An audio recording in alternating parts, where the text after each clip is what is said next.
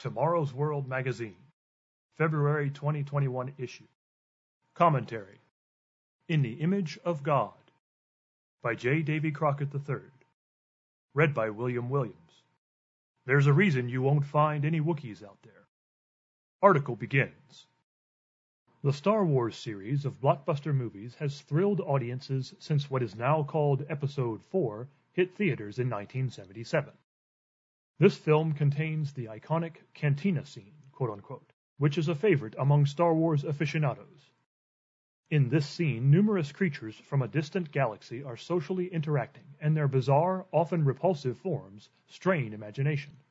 Why don't we see such anomalies as these creatures in actuality? Certainly, the universe contains an enormous number of galaxies. Yet as far as can be determined by cutting-edge telescopes and mankind's attempts to explore our own solar system, the vastness of outer space is inhospitable to life. But the Earth is a beautiful jewel in space, with just the right amount of atmosphere, water, land mass, and temperate zones to make it habitable for mankind and for animals, insects, and plant life. While there are certainly fantastic creatures in this physical creation, the many variations of life with human-level intelligence popularized by fantasy and science fiction simply do not exist. Mankind exists in various colors, shapes, and sizes, but every ethnic and racial type is unmistakably human in its form. The biblical account of creation reveals what that form is based upon.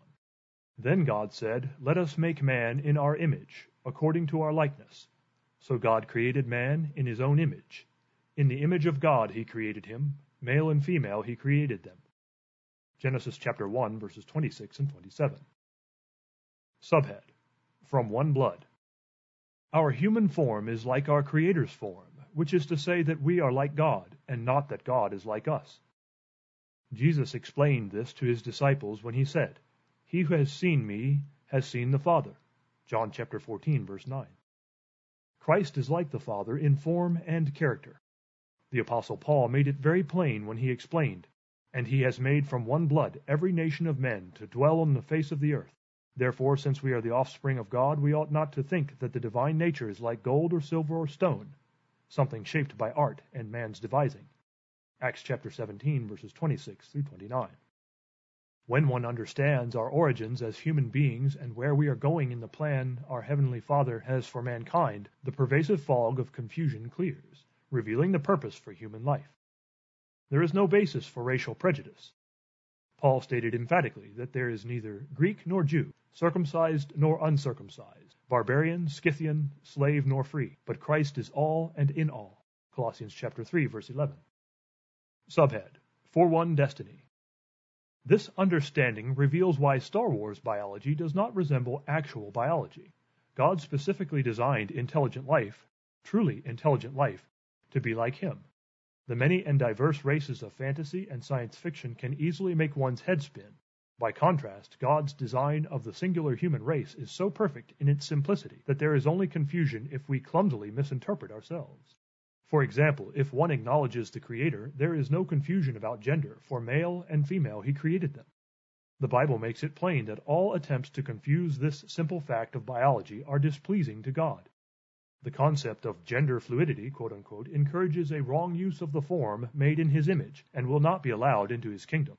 See Romans chapter 1, verses 20 through 24, Revelation chapter 21, verse 8, and chapter 22, verse 15. God, however, intended us to share not only his form, but also his substance. Paul made this important point to the Christians in his day. "Or do you not know that your body is the temple of the Holy Spirit from God, and you are not your own? For you are bought at a price. Therefore glorify God in your body and in your spirit, which are God's." 1 Corinthians chapter 6, verse 19 and 20.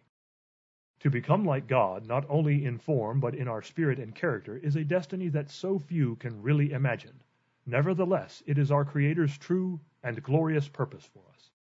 Our free booklet, Your Ultimate Destiny, gives wonderful details about your future in God's plan for mankind. You can read it online at tomorrowsworld.org or order your free copy from our regional office closest to you. End of article.